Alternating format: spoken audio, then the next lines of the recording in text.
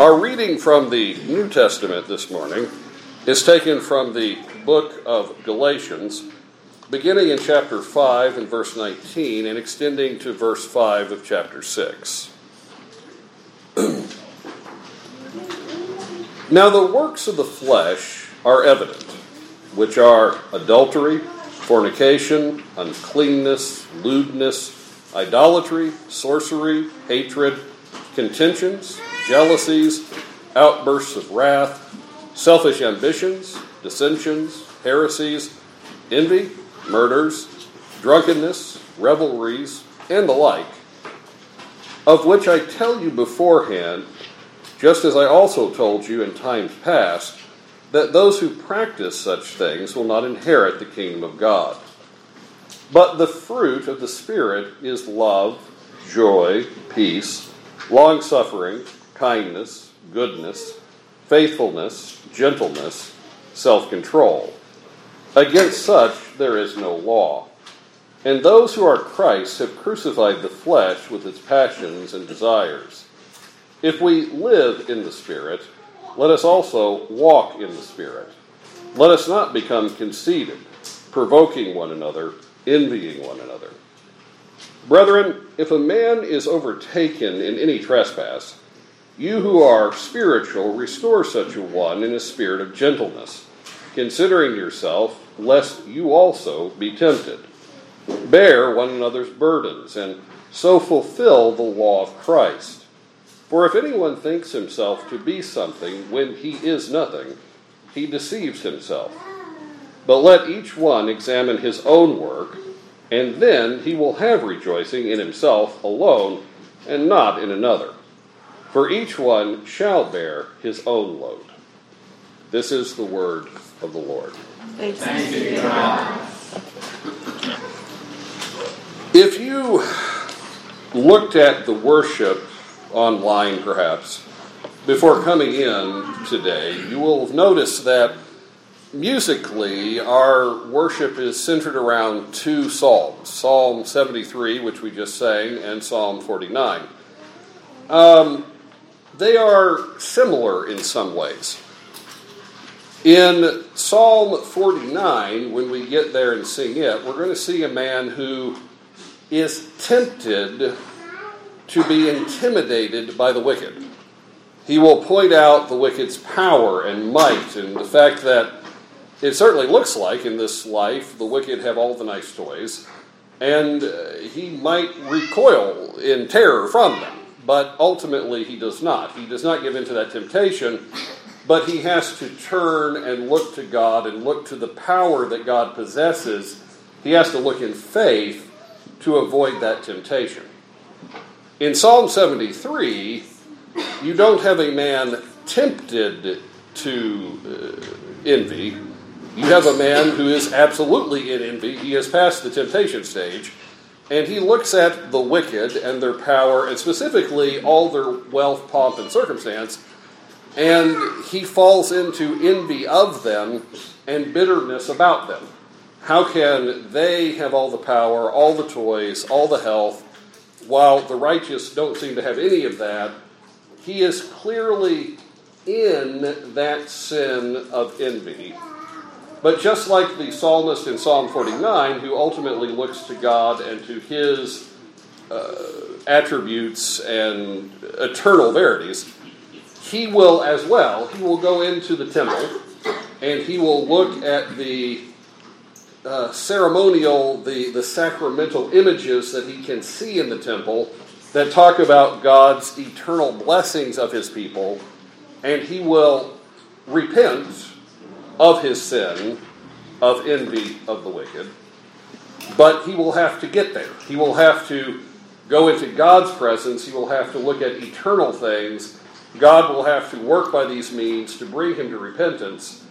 Our psalmist begins in sin. And the psalmist of Psalm 49 begins in temptation.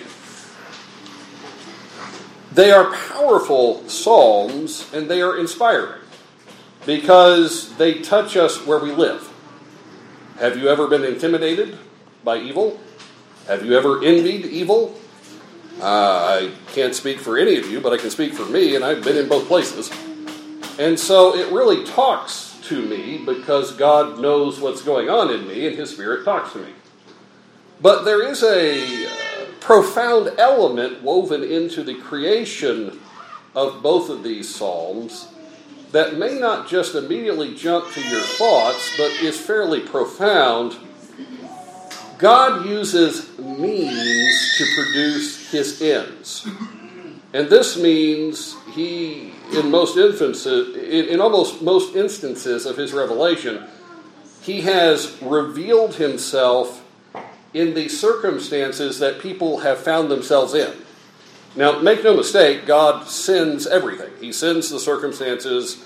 He gives you your next heartbeat. But He reveals His covenant to people who are living.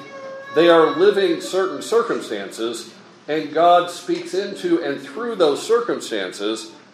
In this particular case, God brought His revelation to us, to His church, through the lives of two men, one of whom was wrestling with temptation, one of which wasn't wrestling at all. He was totally pinned to the ground. God brought these psalms to us through less than perfect circumstances. And especially in the case of the psalmist in Psalm 73, God even used his sinful estate, which he would later repent of, to do God's will, which was to give us the psalm.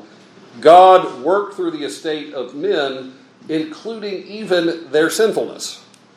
If God had not done that, you wouldn't have Psalm 73 to sing. Because God brought His revelation through a man who was in sin at the beginning, had to repent in the middle, and found the joy of God in the end.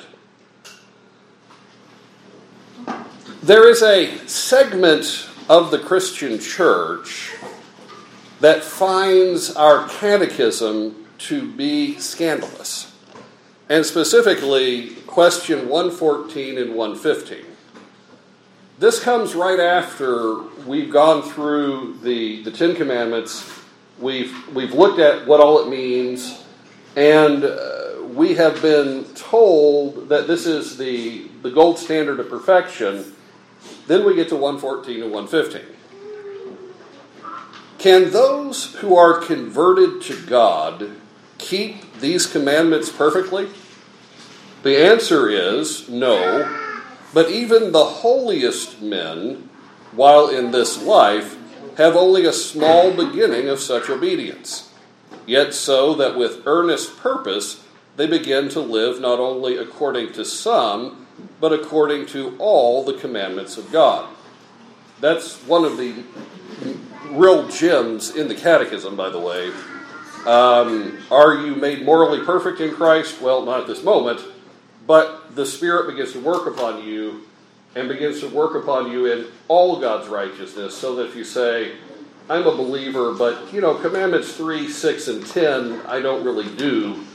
Well, the Spirit works on you for all God's commandments, but you only begin a small portion of sanctification in this life. You will live this life however long you live, and you're still going to wrestle with sin, and you're still going to at times fail in that sin. And there is a large section of the church which says this is scandalous. How dare you tell people that they are going to continue in sin after they have become Christians? Doesn't that do the work of the devil? Doesn't that encourage them to embrace their sinfulness?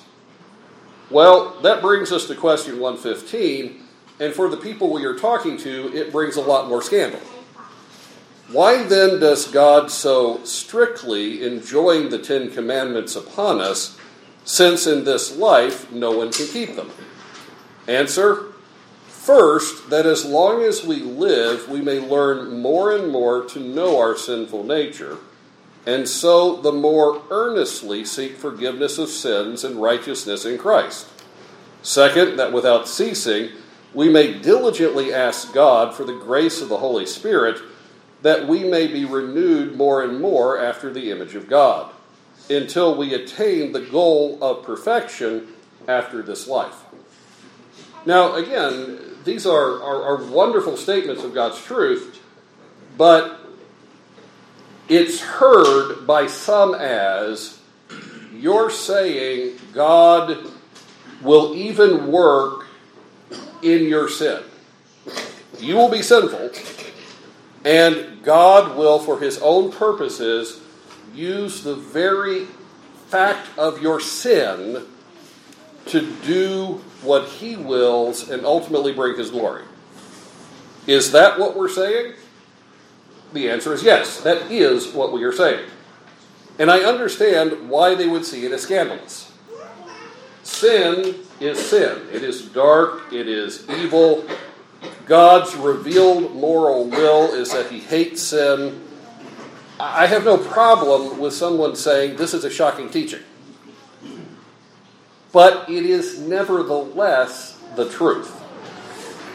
If the psalmist in Psalm 73 hadn't been in sin and hadn't repented and hadn't been brought to the other side where he knew God's goodness and glory, we wouldn't have that psalm.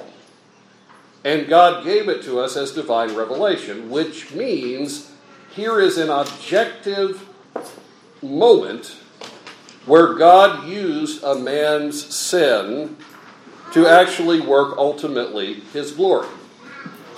God can and does do that.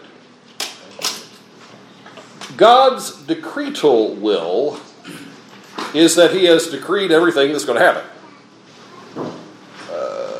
We will be sanctified in this life. We will not be perfect until we see our Lord Christ. Perfection comes then. To hear the words of another of the apostles, turning to the apostle John, John puts it very straightforward in this way. Behold, what manner of love the Father has bestowed on us, that we should be called children of God. Therefore, the world does not know us because it did not know him. Beloved, now we are the children of God, and it has not yet been revealed what we shall be. But we know that when he is revealed, we shall be like him, for we shall see him as he is. And everyone who has this hope in him purifies himself just as he is pure. To break that down a little bit, we are different from the world as night is day.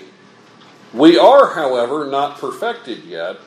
We are looking forward to when we shall see Christ, not some human imitation of Christ, not some product of human imagination, but we shall actually see the Lord Christ. He shall return, and in seeing him, we shall be made like him at that moment.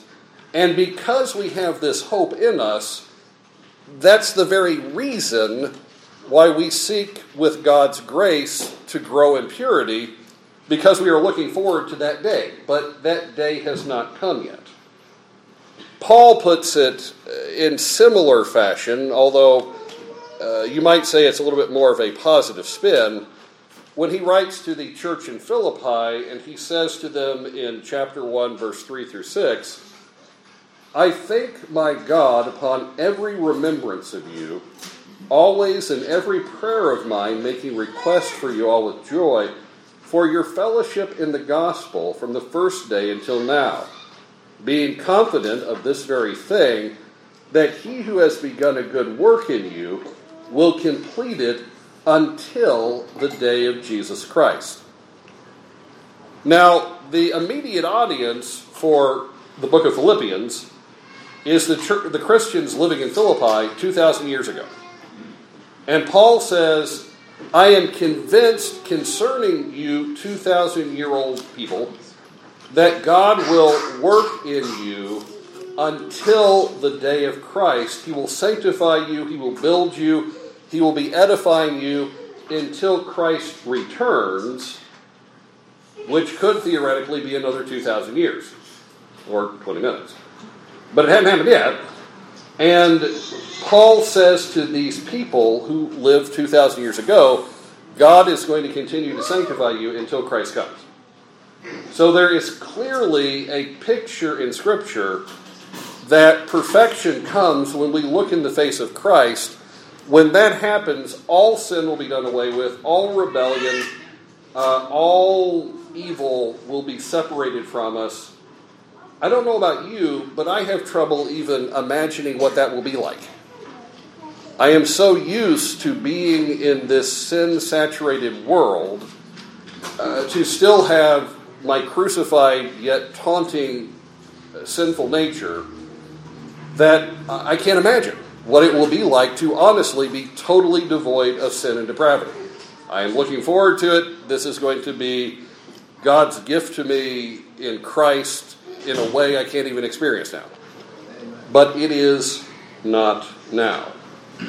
It is final redemption. It is the Christian's longing and hope. And yet, though this is taught in Scripture, it is never taught in such a way as the Christian or the church should be encouraged to become complacent with or accommodating to sin. Rather, the very fact this is true should drive us to hate it more and to fight it more. When the writer of the book of Hebrews wrote to that congregation in chapter 12, he begins the chapter having just shown us all of these people who have walked in the Lord Christ before us, and this is his admonition as we go into the chapter.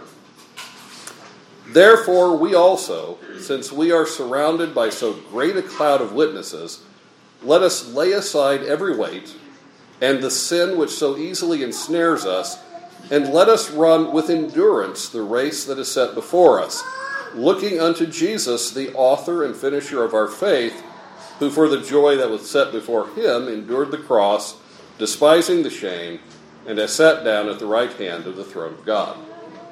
So the apostles, while telling us you're not going to be morally perfect in this life, in their next breath say, look at what God is doing, look at what he has done with people throughout history in Jesus. Because of what you see God doing, be stirred up and throw off sin, throw off everything that will trip you. Run with endurance, especially look to the Lord Christ, whose run in this world was perfect and becomes the moral standard for the Christian's call to obedience. So it's a very balanced message in the New Testament. Turns out you're not perfect in this life. You were told that was going to happen. You are never to be complacent with it, and your church is not to be complacent with it either. I have a friend who ended up being called into the ministry. He was a little older than me, and he was, for most of his life, an absolute cad. That's not the term that came to mind, but I'm in the pulpit. He was converted late in life, but we grew up in the same church, and he honestly was a cad. And at one point, the elders of our church decided to gently try to rebuke him, and he looked back at the elder and had, in all sincerity, the ability to say, "How dare you call me on the carpet? I know everything about you." And he did. And we all did, because we were in a mainline Reformed church where sin was simply swept under the rug 95% of the time. But that didn't mean we didn't know about it, we just didn't talk about it. There is no call in Scripture to complacency about sin at all. The church itself is called to confront sin. We talk about that under the term of church discipline, and the church is called to practice it. But church discipline is far broader than we usually use the term. When I use the term church discipline, you're probably thinking of someone who is in notorious sin. It's come to the church's attention. The elders have had to deal with it. They're not going to repent. So the congregation ultimately has to excise them from the church. That is church discipline. But that is actually church discipline at its latest stage, That's not actually where you want church discipline to go to. Church discipline is actually teaching. I am right now actually, from a biblical point of view, disciplining you. And me, because I have to listen to myself talk too. In teaching the Word of God, that's really kind of the first step of discipline. The Word of God is the final authority on what our life, our thought, our desire should be. When we hear it, when it is expounded, we are being disciplined like a child is disciplined by a father. We're being discipled. We are being raised up, and this is church discipline. When you gently rebuke someone because they do need it, but you are gentle and very low-key, that's actually church discipline, because you've seen your brother in need and you have gone to minister to him. That's church discipline. It's just another form of it. But the church is called to practice it. Having looked at these things, what can we deduce from them? Well, I've got 8 things that we can deduce. The first one is that believers in this life can and sometimes will fall into sin. That is a comforting message if you are you, and it is also an admonition concerning your brother.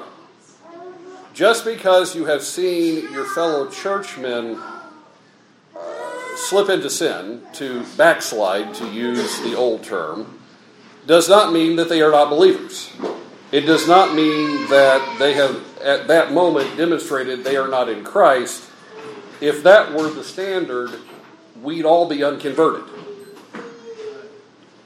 Number 2, well, I really already dealt with this. This happens without them ceasing to be believers. Number 3, God may, in His good pleasure, even work in the backslidden by the conditions of his sin to ultimately further sanctify him.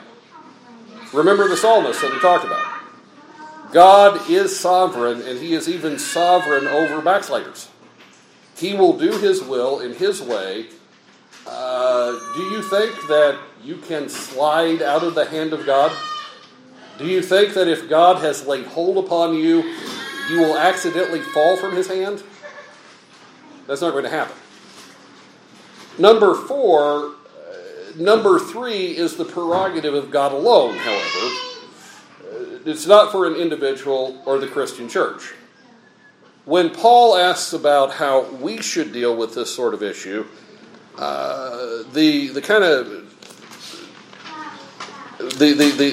quintessential answer is in Romans chapter 6, verse 1. What shall we say then? Shall we continue in sin that grace may abound? The answer is by no means. And if you go back into the original, there is a force to that is very difficult to translate. It is a very forceful statement. Should you consider yourself and say, God's gracious, I'll just sin? By no means, with a canon. God can use a sinner and even turn his sin around to His glory. That is not a human thing to do. It's not yours. You can't do it. Only God alone can do that. Number 5, the call of faith is to love God, and this love will work the works of God, which are opposite to sin. We have already passed through chapter 5 and verse 6, where Paul effectively summed up the Christian life as faith working by love. That's going to happen in the believer. Anyone who says, God will be glorified in my sins, I'm not going to worry about it, well, that's not loving God. You're not working the works of God. You're not demonstrating the existence of faith. Faith will work by love. Number 6, it is the prerogative of the assembly, the church, to work to help and restore the believer who has fallen into sin. It is actually our duty to be our brother's keeper. If you have ever used the proverb, am I my brother's keeper, do you know who you're quoting? It's the first murderer. It's kind of like saying, I got my ethics from Charles Manson. It's not a proverb to quote. We are our brother's keeper, and we are to minister in the context of the assembly to one another in official ways. The assembly is made up of human beings, though, who possess just as much of weakness and temptation to sin as anybody being ministered to. It is but by the grace of God, if you're not the one who has fallen into sin, you're the one called to restore them. The only thing that makes you different is God's grace has not allowed you to go there. So you're working with somebody exactly like you, and it could be you next time. As Reformed Christians, we know there is no sin but what we could fall into. In the majority of the Christian church, you'll hear people say, well, now everybody's sinful, but there are sins I would never fall into. There are sins you may be less inclined to, but honestly, you are capable of any wanton crime the way we pray. There is no sin you are not capable of, and without the grace of God, you're going to go there. So if church discipline is taking place, you're ministering to somebody just like you. And it could be you. In the Christian himself, he is a nobody in these matters. There is no strength in flesh to really oppose sin. You are not a competitor in this fight at all. The competitors are the spirit and the flesh. The flesh has quite a bit of power to do evil, and the spirit has infinite power to restrain it. But you, the person, you're a nobody. And you need to remember that. If you feel that you are morally superior to someone who is needing to be admonished, you have already totally failed at this game. Now, why do I bring up all of these particular things? Well, it's because in our passage before us, we see Paul summing up his message and calling the church to admonish those who have fallen into sin. He has put before us two major sins that he has been dealing with. One of which is the sin of the religion of work of the flesh. That is the major sin he has been working with. It is a sin. To trust in your own works is inherently de facto a sin. It is not a doctrinal weakness. It is not a matter of Christian philosophy. To trust in your own works is a sin before a holy God. And Paul has warned us of this, but he has also added a second sin, and that is the sin of smugness. If you feel that you are morally superior to those who are obviously in sin, guess what? You have just demonstrated you're on the same level. And in this passage, Paul will return to that again. He's worked with sin, and he's calling on the church to bring about church discipline to restore those who have fallen into sin. This is what Christ's enacted parable when he washed the disciples' feet is all about. In that strange passage in the Gospel of John, whenever a minister gets there and preaches on it, the people get really afraid because he might actually want them to take their shoes off and wash each other's feet, and that would be really weird. The meaning tends to get lost. When Christ washed his disciples' feet, he was doing something that actually took place all the time. But it took place generally by servants doing it. As you lived in the desert and as you walked in the dusty streets and when you came into the house, even though you had bathed that day, in your walking you had gotten your feet dirty, and that was an issue.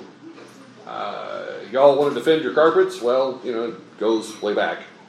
And so when people come into the house, they need their feet washed, but washing people's feet was not exactly a glamorous job. It was assigned to the nobodies. The house servant, or perhaps the children, if you didn't have servants, because most didn't. But it was the nobodies, the little people. You wash people's feet, and they need it done.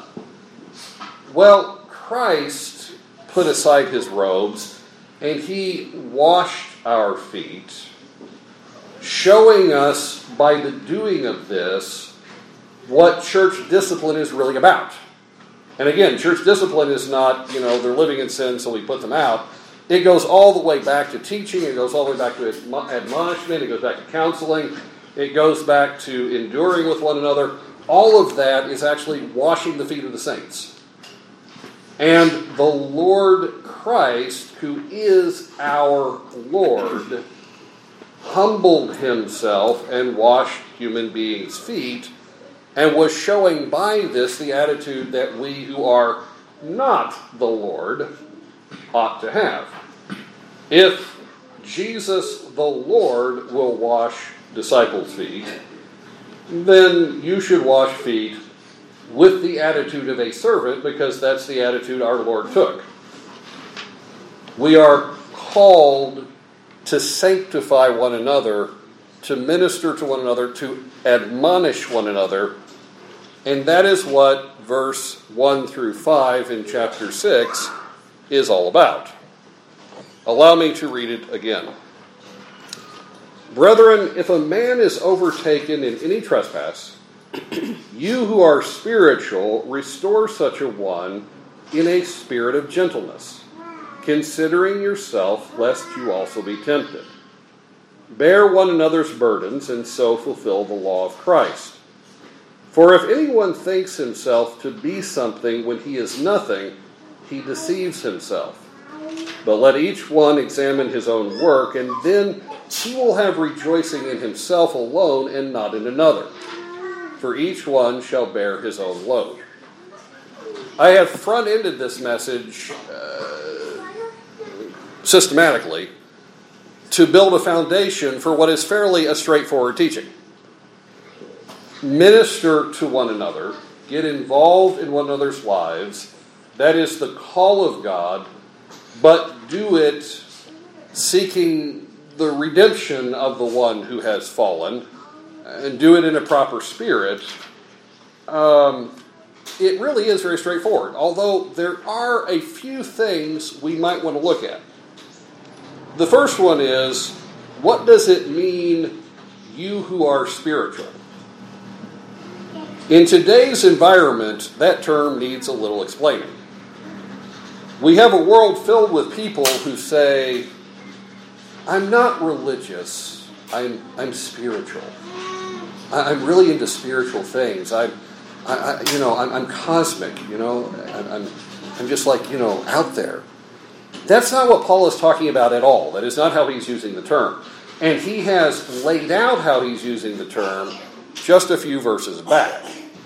If you go back into chapter 5 and you look at verse 25, Paul says, if we live in the Spirit, let us also walk in the Spirit. The Spirit is the Holy Spirit of God. It is the third person of the Trinity. He has made himself available to us, and we have been brought to spiritual new life in him. The Spirit has given us life as we are in him. He is in us. But now that we're alive, we are called to walk in him, and it is put in such a way that not every believer is going to be seen to be doing that, which is really, really unfortunate. But it is very definitely a possibility. The spiritual person, according to Paul, is the one who walks in the Spirit. And Paul demonstrates what that's going to look like when he talks about the fruits of the Spirit. How can you tell the Spirit is in your life or in the life of somebody else? Well, the fruits of the Spirit are love, joy, peace, long-suffering, kindness, goodness, faithfulness, gentleness, self-control. That's the evidence of the Spirit being present. Not that you can lay hands on sick people and they get well, not that special effects take place. But the Spirit begins to sanctify a person's life so that they have love. They are faithful to God. They are joyful. They are humble. They are under self-control. You know, somebody like that, I would take it as an honor to be admonished by. And in fact, I have been admonished by such people, and I took it as an honor. The spiritual person is the one walking in the Spirit. You who are submissive to the Spirit, you do the admonishing to those who aren't walking in the Spirit. Second of all, we need to really take to heart the attitude that Paul describes those doing admonishment should have. He talks about humility, which is about the last thing I feel when somebody's got me mad at them, which is very, very likely to happen if I'm in a situation where I'm admonishing someone. That is the very moment gentleness is needed. And that's why I directed you to Christ in washing feet. It is what it means. And you see the Lord Christ, the King of Kings, the Lord of Lords, who commands all the armies of heaven. He is gentle, washing the feet of his servants. Paul here hammers that home. You who are spiritual, admonish. You who are spiritual, discipline. But do it with proper gentleness. Because remember that somebody and nobody language? I used it on purpose. Because Paul used it. And Paul is not speaking in the hypothetical. If you go back and look at the original language, when Paul says, now if somebody thinks they're somebody and they're nobody, that's not written with the Greek word that means, well, now this is a hypothetical thought. It's written with the Greek word that means, if this happens, and it's happening. We are nobody in the cosmic struggle of good and evil. The way C.S. Lewis described it is, imagine that you are at the siege of Leningrad, and the Russian and German armies are drawn up together to fight for the fate of humanity. Now imagine a fly that is buzzing on the wall of a building in Leningrad. You are less than that. We are nobody. Paul doesn't make this hypothetical. He says, in the fight with good and evil, you are nobody. And remember that. God uses means. He may use you, but God is at work using you. You nobody. And if you think you somebody, you're doing this wrong. The fourth thing we got to look at is verse 2 and verse 5. Has it ever struck you as odd that in verse 2, Paul says, bear one another's burdens, so fulfill the law of Christ, and then in verse 5 he says, let each one bear his own load? How can you say that? If I have to bear my own load, why is it I can help my neighbor with his load? And if I have to bear my own load, why would I help him? That doesn't even seem fair. There's an interesting play on words in the original. Going to my Greek dictionary here, the first word for burden is baros, and by its definition, it is a burden or weight that is transferable and thus can be shared by someone else. And the second word in verse 5 is forterion, which doesn't have any linguistic connection to the first word at all. And it is a burden that is non-transferable and is the personal responsibility of a particular person to whom it is assigned. So in the original, it's not the same word at all. There are some burdens that men can come along and help you with. And there are some burdens they can't. And we are all like that. We stand before God with certain burdens that in this life men can minister to us, and our sanctification will ultimately help us overthrow. And then there are burdens that in God's providence, though they are smaller, because the Greek term suggests a much smaller burden, they are a burden that you won't get rid of in this life. And Paul is reminding us, as I have tried through this sermon a time or two, if you are admonishing a sinner, remember you're carrying a load you will not throw off until you get to heaven. You have not entered this ministry because you're righteous and they're not. You're carrying something too, and if you don't admit it, you're doing this wrong. But you are called to do it. If you see your brother caught up in a sin, and that may be a moral failing, and it may be a doctrinal failing, because to trust in your own righteousness is a sin, you are called to admonish them. As Paul has taken us through this book, he has clearly shown us that he does not believe the false teachers are believers. In chapter 2 of Galatians, Paul has called them false brethren secretly brought in, who came in by stealth to spy out our liberty which we have in Christ Jesus, that they might bring us again into bondage. That's not language you use for a converted person.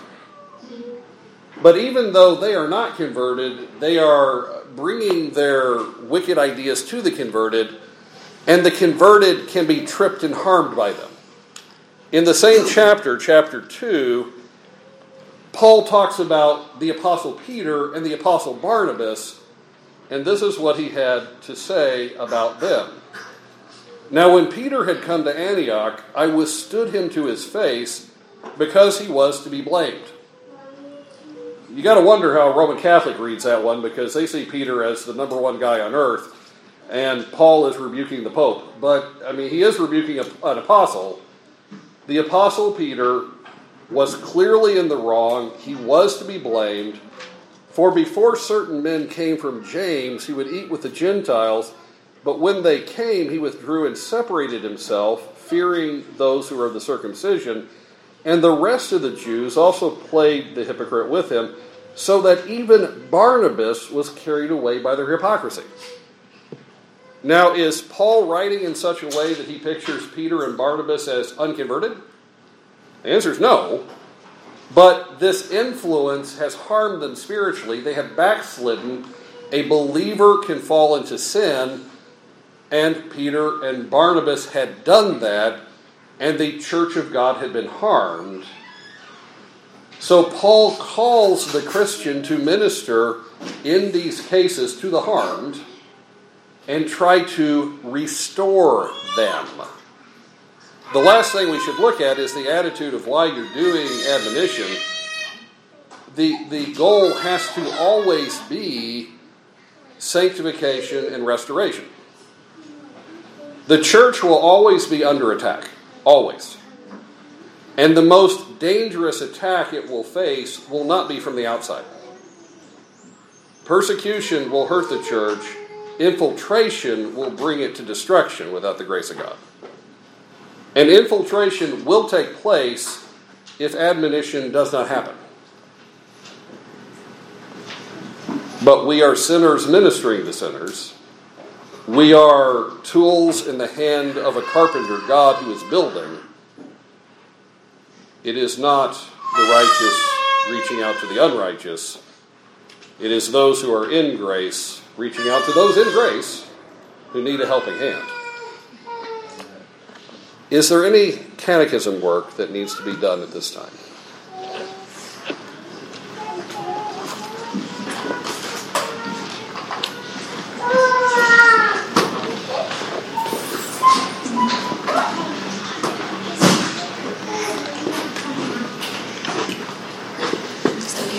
Here is fine.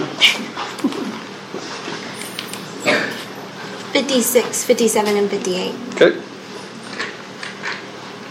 How does God justify you? I forgive all my sins and the sins of the righteous of Christ. Okay. How does God sanctify you? God makes me more and more holy in conduct. What must you do to be saved? I must repent of my sin and believe in Christ as my Savior.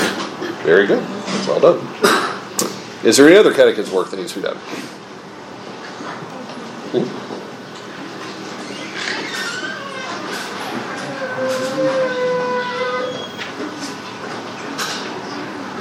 And where are we here? The same question, actually. Okay. Now we're here.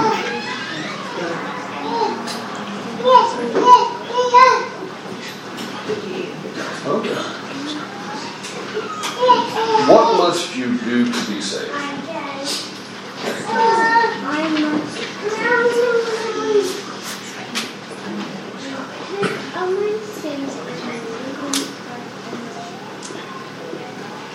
How do you repent of your sins?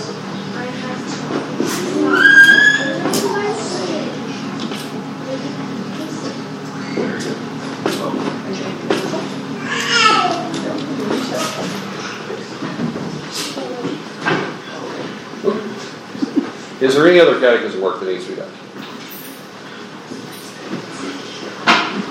If not, there is, okay. Stay with me. Just start at 4 and keep going. Okay. How can you glorify God?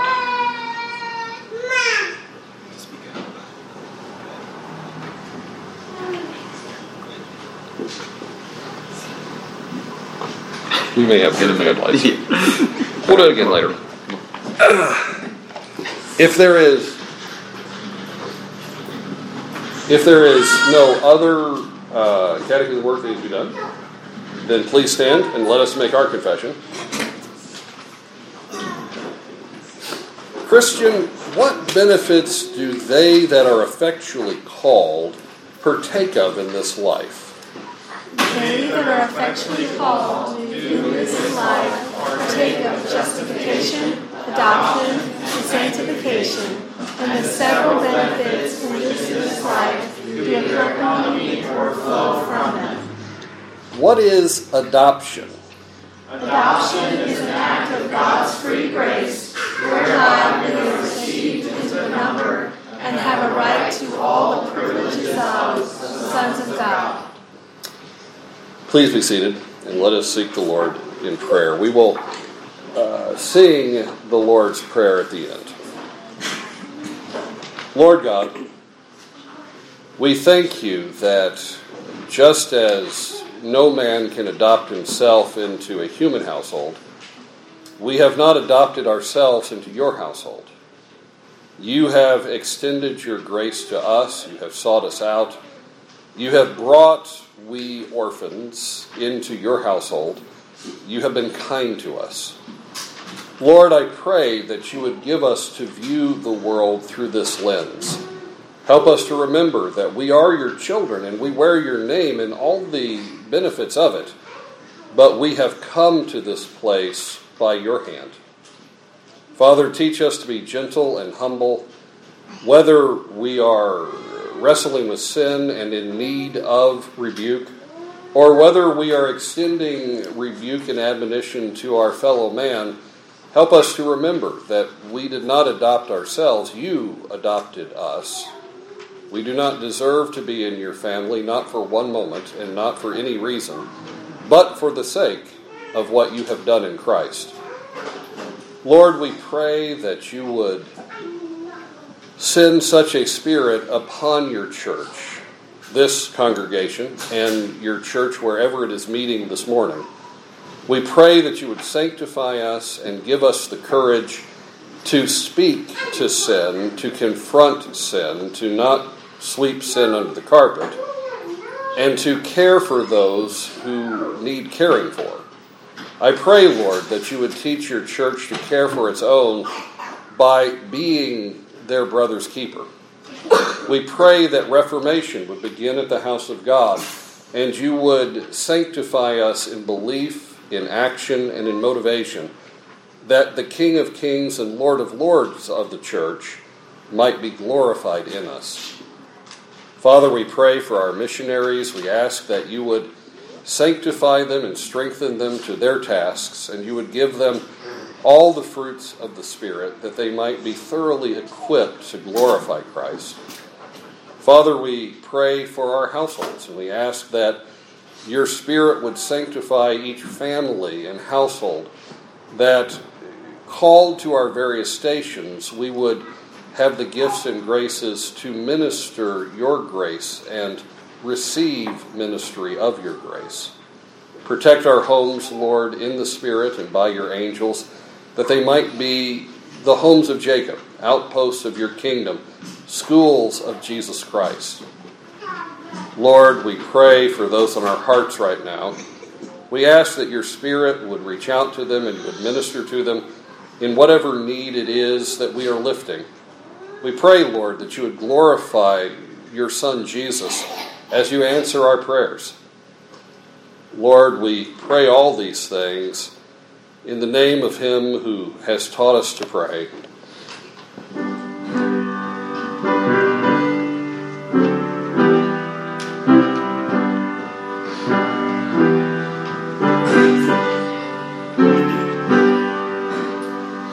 Our Father, God, who art in heaven, hallowed be thy name. Thy kingdom come, thy will be done, in earth and heaven the same. Give us this day our daily bread, and as we thus forgive who sin against us, so may we, forgiving grace receive. Into temptation lead us not, from evil set us free. And thine the kingdom, thine the power, and glory ever be. At this time, we'll take our tithes and offerings.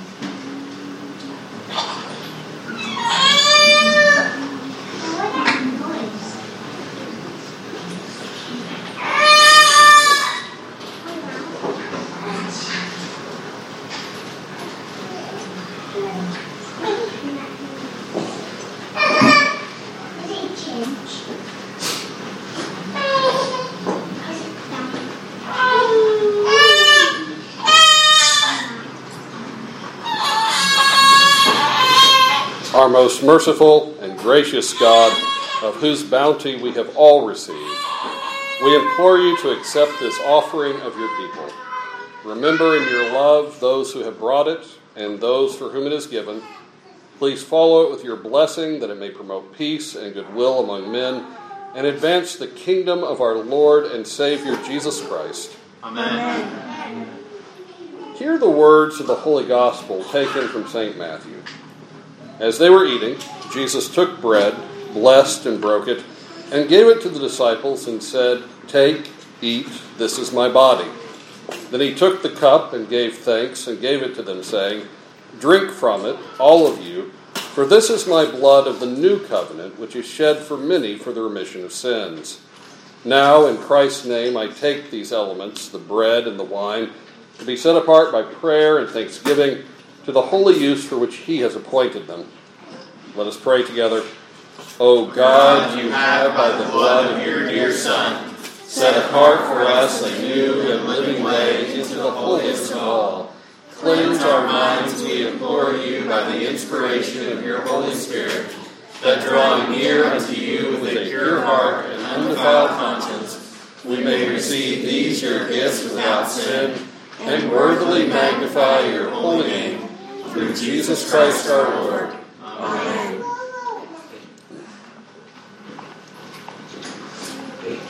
The bread which we break is, by faith, participation in the body of Christ.